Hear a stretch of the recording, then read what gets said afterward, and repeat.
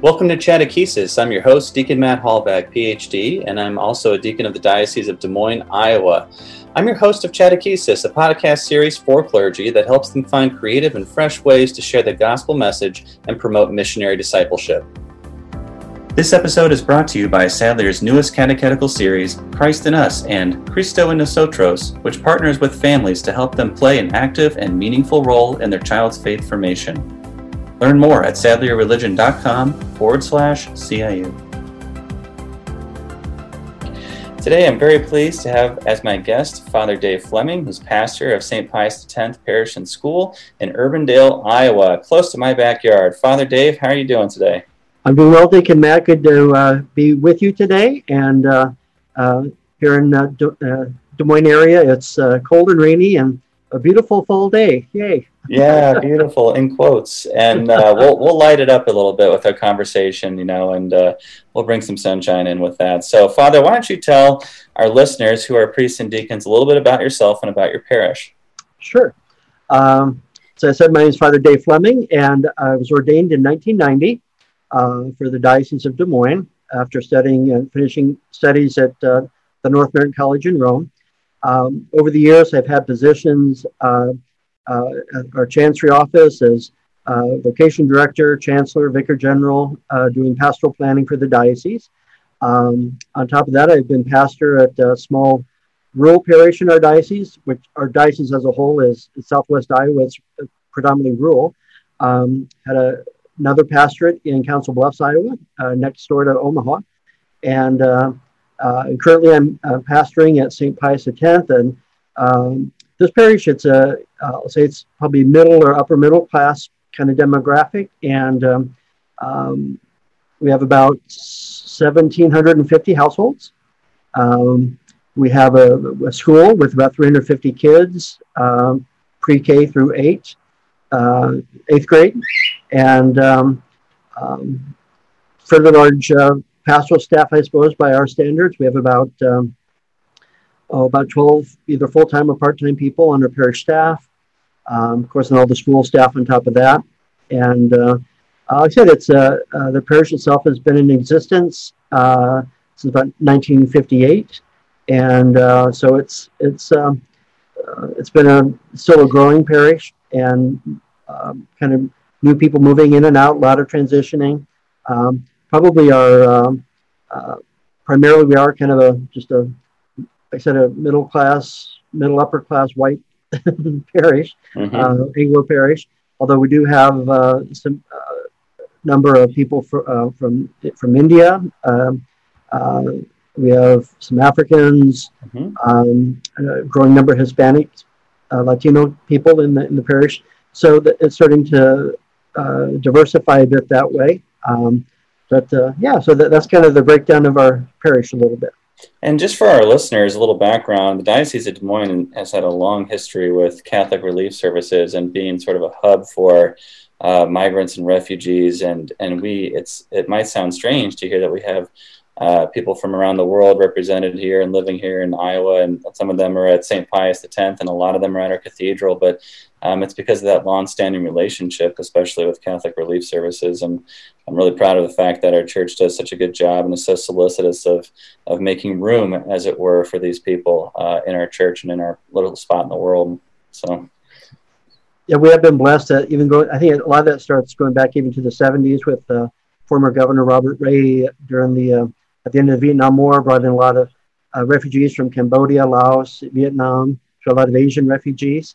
And then in more recent years, primarily because of our agricultural production needs, we have a lot of immigrants from Mexico, Central America, South America, finding their way to us as well. So yeah, it's got a lot of diversity for being kind of a middle of the nowhere state that people usually think about in terms of Iowa. That's right. When we're a flyover state, but when you fly over us, you're flying over a cross section of the world. Absolutely. So, you know, it is kind of unique that way. It is kind of unique that way, and so that's a good start. So let's jump into the questions that we have today for you, Father. And I wanted to start with, and we'll link to your parish website as we always do with each episode. That's an important resource. I'll just say this. I appreciated what I saw with regards to your confirmation prep process. And specifically what I saw there that I found unique and refreshing and so important is that you have interviews that are a part of the process. And it sounds like an interview with both the candidate and parents. You're really highlighting the importance of the candidate trusting the minister to help them, the future mentor that will be assigned to him or her. And that's the last piece I wanted to talk about, was the role of mentorship in your confirmation process. And a little bit about, and we'll reiterate it again because it's a lot to ask in one question, a little bit about this cool acronym, HABITS, and why that's significant for the confirmation process. So let's dive into it. What's going on with confirmation at St. Pius X? Okay. Well, give it just a little bit of history. In probably over the last 25, 30 years, historically in our diocese, the age of confirmation was more middle school based, usually like 6th through 8th grade. Then a number of years ago, a former bishop, Bishop Pates, decided he wanted to make the age kind of to the maximum general age of around 16, which would be sophomores in high school. So our diocese went through quite a bit of a transformation process to kind of move in that direction and kind of to reshape our confirmation programs. So kind of that was, at that time, just parishes all over the diocese, of course, were trying to respond to that change. Obviously dealing with a whole different kind of age group of young people.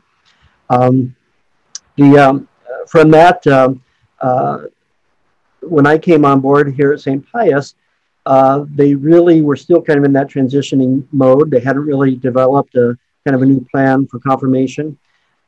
So we kind of started at ground zero, looking at kind of what were the best practices out there that we could see and meeting the needs of our young people. I think we were very much of the mindset that sometimes just doing it how it's always been done is not necessarily the way to do it anymore, or for the sake of just doing it that way. Recognizing that we have a lot of kids that oftentimes when you talk about confirmation programs, they tend to probably see it as just kind of jumping through hoops, getting through the process, getting confirmed, and then sadly, a lot of times you don't see these kids that often, at least connected to the parish community. Not sure how their relationship is with the church, let alone relationship with Christ. So kind of those question marks before us, we again just tried to look around the country to see where we saw some things maybe that were sparking a close relationship with young people and their relationship with Christ and the church and even their parish communities. So a couple of things came up, I think, out of that. One of the things you mentioned is the idea of trust.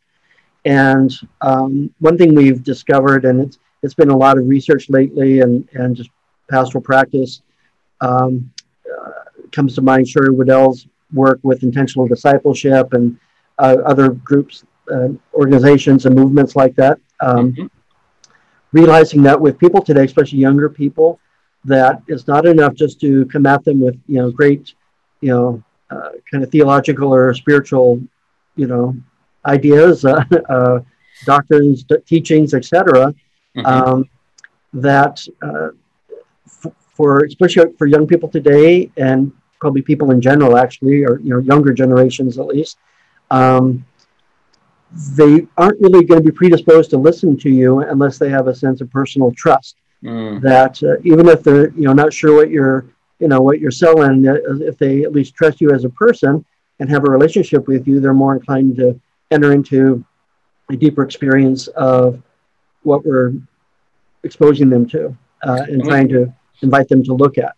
I agree. And we see that going back to Jesus in the Gospels. He doesn't just appear out of nowhere and do some marvelous things and leave. He establishes relationships with people, particularly those that he will later call his disciples. Yeah. And it's very gospel based, obviously. And I think the challenge sometimes for people in ministry, and it's my own challenge at times, because I tend to be, I come from kind of a more philosophical, academic kind of mindedness, a more rationalist kind of approach to things on one hand, and Whereas, recognizing the need just to build these relationships with people. And again, on one hand, it seems obvious, right? But the need to really, yeah, but the need to really put that energy and that effort into that, while not, regulating good teaching and stuff to the side. It requires us to really give her kind of a reshaping, refocus of what we're doing pastorally. And again, the other pitfall we fall into in catechesis a lot of times in parishes is, we've kind of always done it this way, or been doing it this way for a long time. We've got these programs, and it's more like we exist more for the program than the program for the, for the people. So, so developing the idea of trust, and part of how we tried to get at that here at St. Pius, and none of this, by the way, is new or novel to us. We are just doing our best to glean other things happening around the country. One element was the focusing on small groups. Again, you kind of mentioned that. Rather than having all the kids come for big sessions or something, we decided we would look at our curriculum, at least from the curriculum perspective. Initially, it was kind of based around some materials from Life Teen and some other curriculum that's out there. And we kind of, as most catechists do at the parish level, at least I think successful catechists, they kind of start to sift and sort and put together kind of an amalgam of things around kind of a standard, some standard principles and themes that we want to get across with the kids during confirmation. But we formed small groups. And again, those small groups were kind of, to the best of our ability, we discerned who would be in those different groups. We have no more than, I think, 5 kids in a group. They're all same-sex groups. Again, that we felt that was allow for better dynamic amongst that age of kids, especially. And by discerning, we look at kind of their own kind of personalities, how well they may or may not know one another, and all those kind of elements.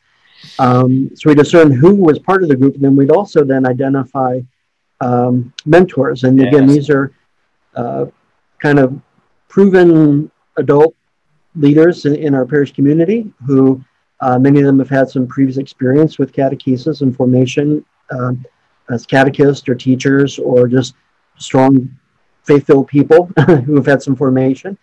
We do some extra training with them.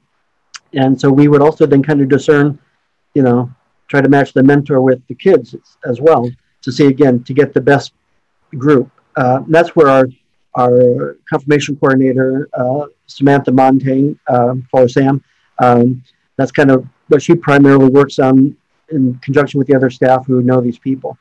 And so, Father, if I can jump in real quick now, sure. Let's make a distinction. It's an important one. The sponsor is not the same thing as the mentor in this confirmation process, right? Yeah.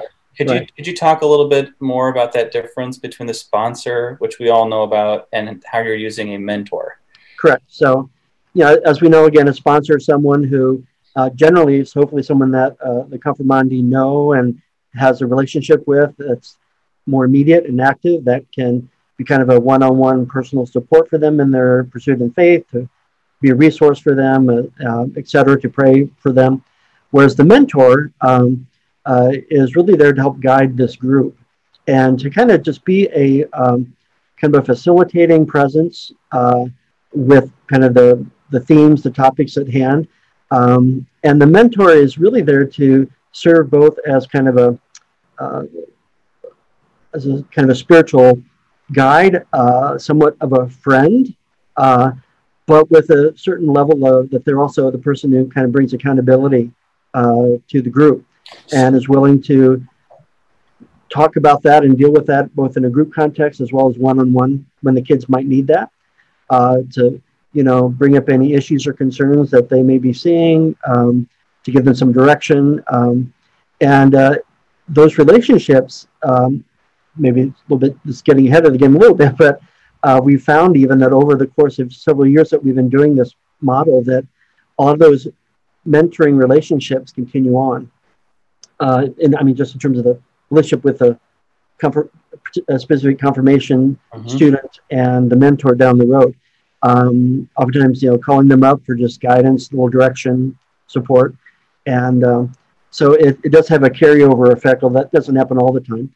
And certainly when we do all this, it's never like 100% perfect matching on everything. But we found that the groups certainly have been very successful. They develop being a small group dynamic, they develop a sense of intimacy in terms of the comfortability with sharing, kind of more personal thoughts, again, from their perspective, their concerns. It's not just you sitting down and having a little mini classroom experience. It's meant to be more of a faith-sharing environment where they do talk about, again, principles and themes related to the sacrament of confirmation and preparation for that. But it's meant to be a time where they really come to a deeper understanding of Christian fellowship, faith sharing, and support for one another. So anything we can do these days, especially with young people, and there's some really interesting research coming out of an organization called the Springtide Research Group, which I don't know if you're aware of, but it's a fairly new group doing some very fascinating studies. In fact, I'll send you a copy of, it's a free download of a study they did on belonging among young people ages 15 to 25 and the loneliness that people are experiencing these days. So anything we can do to connect young people in meaningful ways with one another, so peer-to-peer, and also in a mentor type situation where we can build these bonds of trust and acceptance and belonging, all the better, and all the better for their faith formation, all the better for the community at large. It pays dividends in so many ways. My question for you about, and you might have hit this already, about the mentor. So this person is part group facilitator, part spiritual director, in quotes, we'll say, doing a lot of things here. Do you offer some kind of training, and did you develop that training yourself for the mentor? Yeah, so we do some training with the mentors. Again, our confirmation coordinator kind of has put that together, and again, it's kind of an amalgam of things. I know we've got some resources from. I'm blanking. It's from I think the diocese in South Dakota that kind of we picked up on some of this. But we have some training resources, and I apologize, it's not coming to mind right now, that we use with them. And they do as well periodic gathering with the mentors collectively to kind of process and their experiences, as well as give them some trainings and update.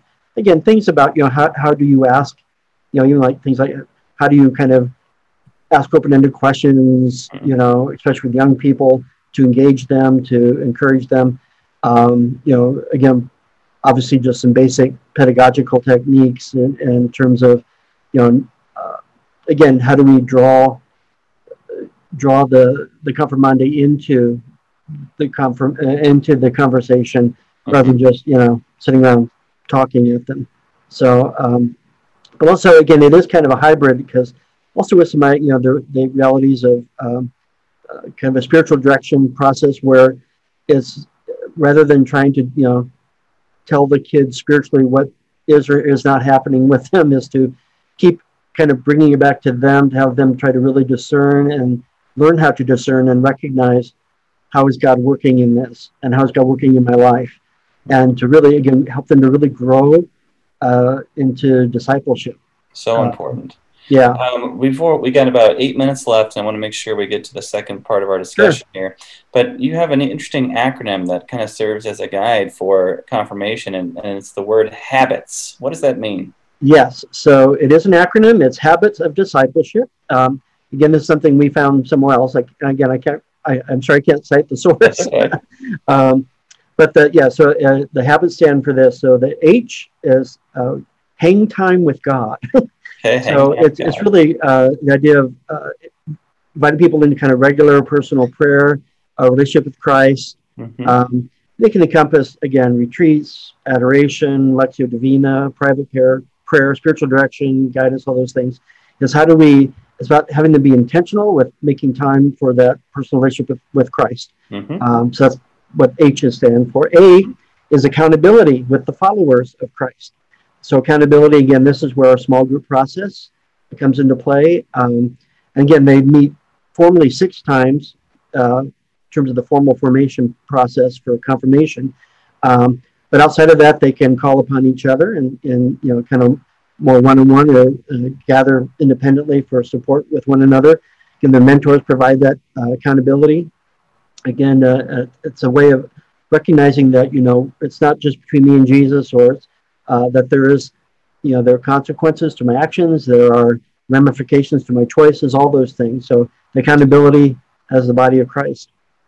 The letter B, it just stands for Bible, and basically it's how do we open Get up your our Bible out, start looking at it. Get Bible in a big context, not just not just the canon of Scripture, but our whole understanding, our whole theology, our understanding God's revelation to us, from theological, spiritual, moral elements of our faith, that they grow in that understanding and are open to that. The I is involvement in the parish. Again, this is something that can be a real challenge with young people, especially at this age that we use. I said around the age of 16, they're so involved with all their school activities and everything else going on. But it's important for us to, again, that they see their connection, not just in the small group context, which they can tend to be very important for them, but that they are part of something bigger. And that the whole understanding what parish is, I think, is in a whole state of transformation these days anyway, but is to link them to that bigger picture. The T is for tithing. And again, here it's not just about financial tithing, but the whole concept of stewardship of primarily initially looking at the discernment of their own gifts, who they are, what they have to offer, and encouraging them to see that as all gifts are God-given, that they're called to then to be shared in some way for the kingdom. And the last letter S is sacraments and sacramentals.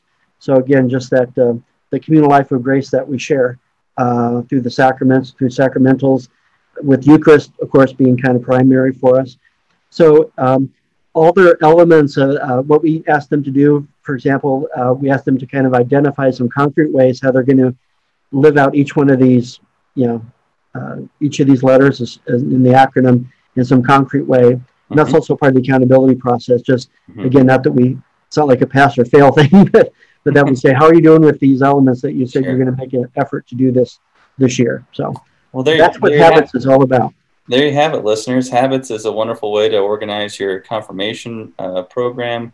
It's an easy acronym to remember and to employ. And I want to say something real quick about accountability. There's been oodles of research done with young adults in particular about what motivates meaningfulness, what makes meaning for them. Accountability is a big part of that picture, and they want to be held accountable. Yeah. There's a value in that, and I'm glad that you're doubling down on that, Father. Well, no, I agree. It's idea like if this really has value, it's going to mean something. If it's just and that's where accountability says, this has value, and if it has value, I'm willing to give myself over to this, and part of that is then being kind of accountability to that. Rather than just something you can kind of give and take as you want, that it kind of links us into a greater responsibility for discipleship.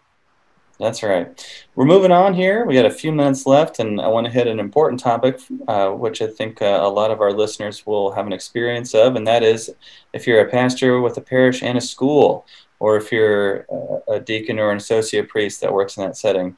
And I think it's a very common experience that there be some tension between school and parish, certainly around finances, but also just around a vision and how we, our role or the respective roles in forming young people.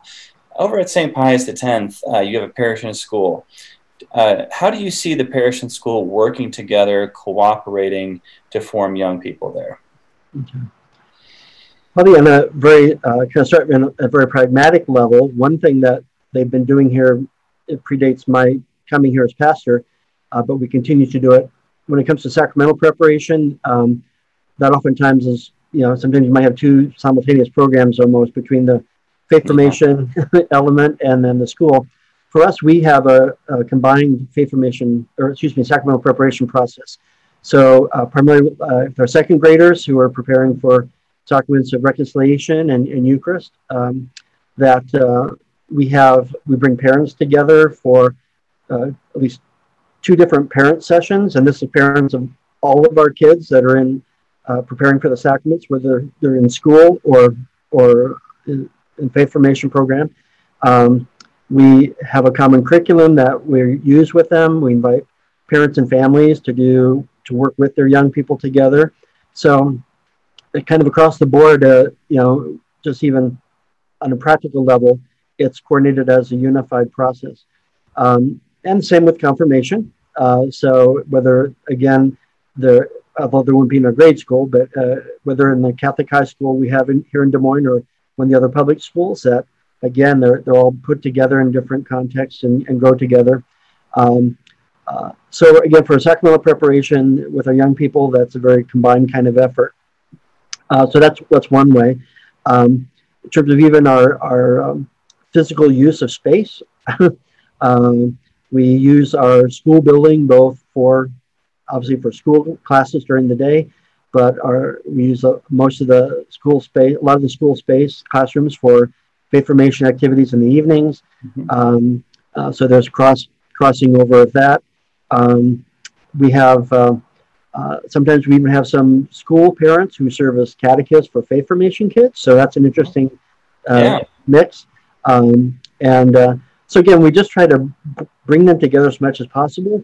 We have a really strong relationship with the school administration and teachers in terms of the physical use of the building, but even the idea that this is a common mission. So we see all these things as it's all parish. Right. That was my next question, actually, was from an administrative standpoint. For example, does the school board ever meet with faith formation team or with the DRE, et cetera? Things like that. We've done that in the past. Periodically, we try to interconnect them. Like when we have formal school board meetings, we will at least once or twice a year we connect up with our faith formation staff and to make those connections in that kind of way. We also just throughout the year, our parish staff and our school religion teachers primarily are always in communication together and doing some common work together and kind of crossing over programs and things we do. We've also know the unique aspect historically to our faith formation. We have embraced catechesis of the Good Shepherd as one of our models of catechesis, along with, let's say, a more traditional kind of classroom approach to catechesis for our younger students. For our middle school students, we have a program called EDGE, which is more of a kind of a in between kind of a classroom model and more kind of communal activities, similar to some like maybe Live Teen approach or those kind of initiatives. More of a youth ministry feel. More of a youth ministry format, and then our high school youth ministry is again it's much more engaged with activities, group activities, small group activities. So it kind of grows in that direction, and again, all those are cross currents with school kids and non St. Pius school kids. So we're always bringing kids together that way, and generally we really encourage that kind of cross pollination. Sometimes, where we've had those kind of, I don't know if it's tensions or just different cultural realities between kind of school and Catholic school and non-Catholic school parents, or kids. Sometimes the parents think, well, my kids go to Catholic school, 6 hours a day. Why do they need to go to the high school faith formation group in the evening or youth ministry stuff? Mm-hmm. And I understand that, but again, it's kind of apples and oranges really, but we try to help them to bridge those connections. So I guess, so those are some ways we try to bring them together. We've had pretty good success with that. We don't run into too much of the us and them approach. We've, at least in more recent years, I think we've kind of moved beyond that for the most part. So one last question. We have about a minute here, and then we'll close with we'll say our thank yous, and then we'll ask you for a blessing. This is a zinger, so this is one I didn't prep you for. Okay. So you work in deliverance ministry in the Des Moines Diocese. Do you ever have kids in the school or parish ask you about it? What do they think about that? Yes, kids are fascinated by it. As they're associating it oftentimes with what's on, the movies and media and all that. And there's kind of it's not just kids really, people in general tend to be kind of fascinated with kind of the supernatural elements of that ministry, or what they perceive to be that. But as actually, I always try to engage them in a way that helps them to grow in a real deeper understanding of what that ministry is all about, and kind of move away from kind of the the titillating aspects of all that to draw them into the realities of what it means to have a deep relationship with Christ and stuff. So, but it can be a good kind of hook for engaging young people. So yeah, they're always fascinated by it. They like to hear the stories, but I always keep bringing it around to, how do they grow in their relationship with Christ to, find real freedom in their own hearts, freedom from the things of the world, freedom from the evil one, freedom, from their own sin and brokenness and fear, and just find a fullness of life in Christ. So I guess that's how I approach it. Well, we just finished speaking with Father Dave Fleming, and Father, let me say thank you on behalf of everyone at Chattakeesis. And sounds like you're doing some wonderful things there with confirmation. Sounds like you have a nice harmony between parish and school and supporting young people. And it sounds like you're using deliverance ministry as a kind of a Pied Piper way with the little kids, and that's great because it's a hook, as you say, and it gets them thinking about their faith and as you say, really focusing on their relationship with God, how important that is. So thank you for your time, Father, and if it's okay, I'd like to ask you for a blessing for myself and our listeners. Thank you.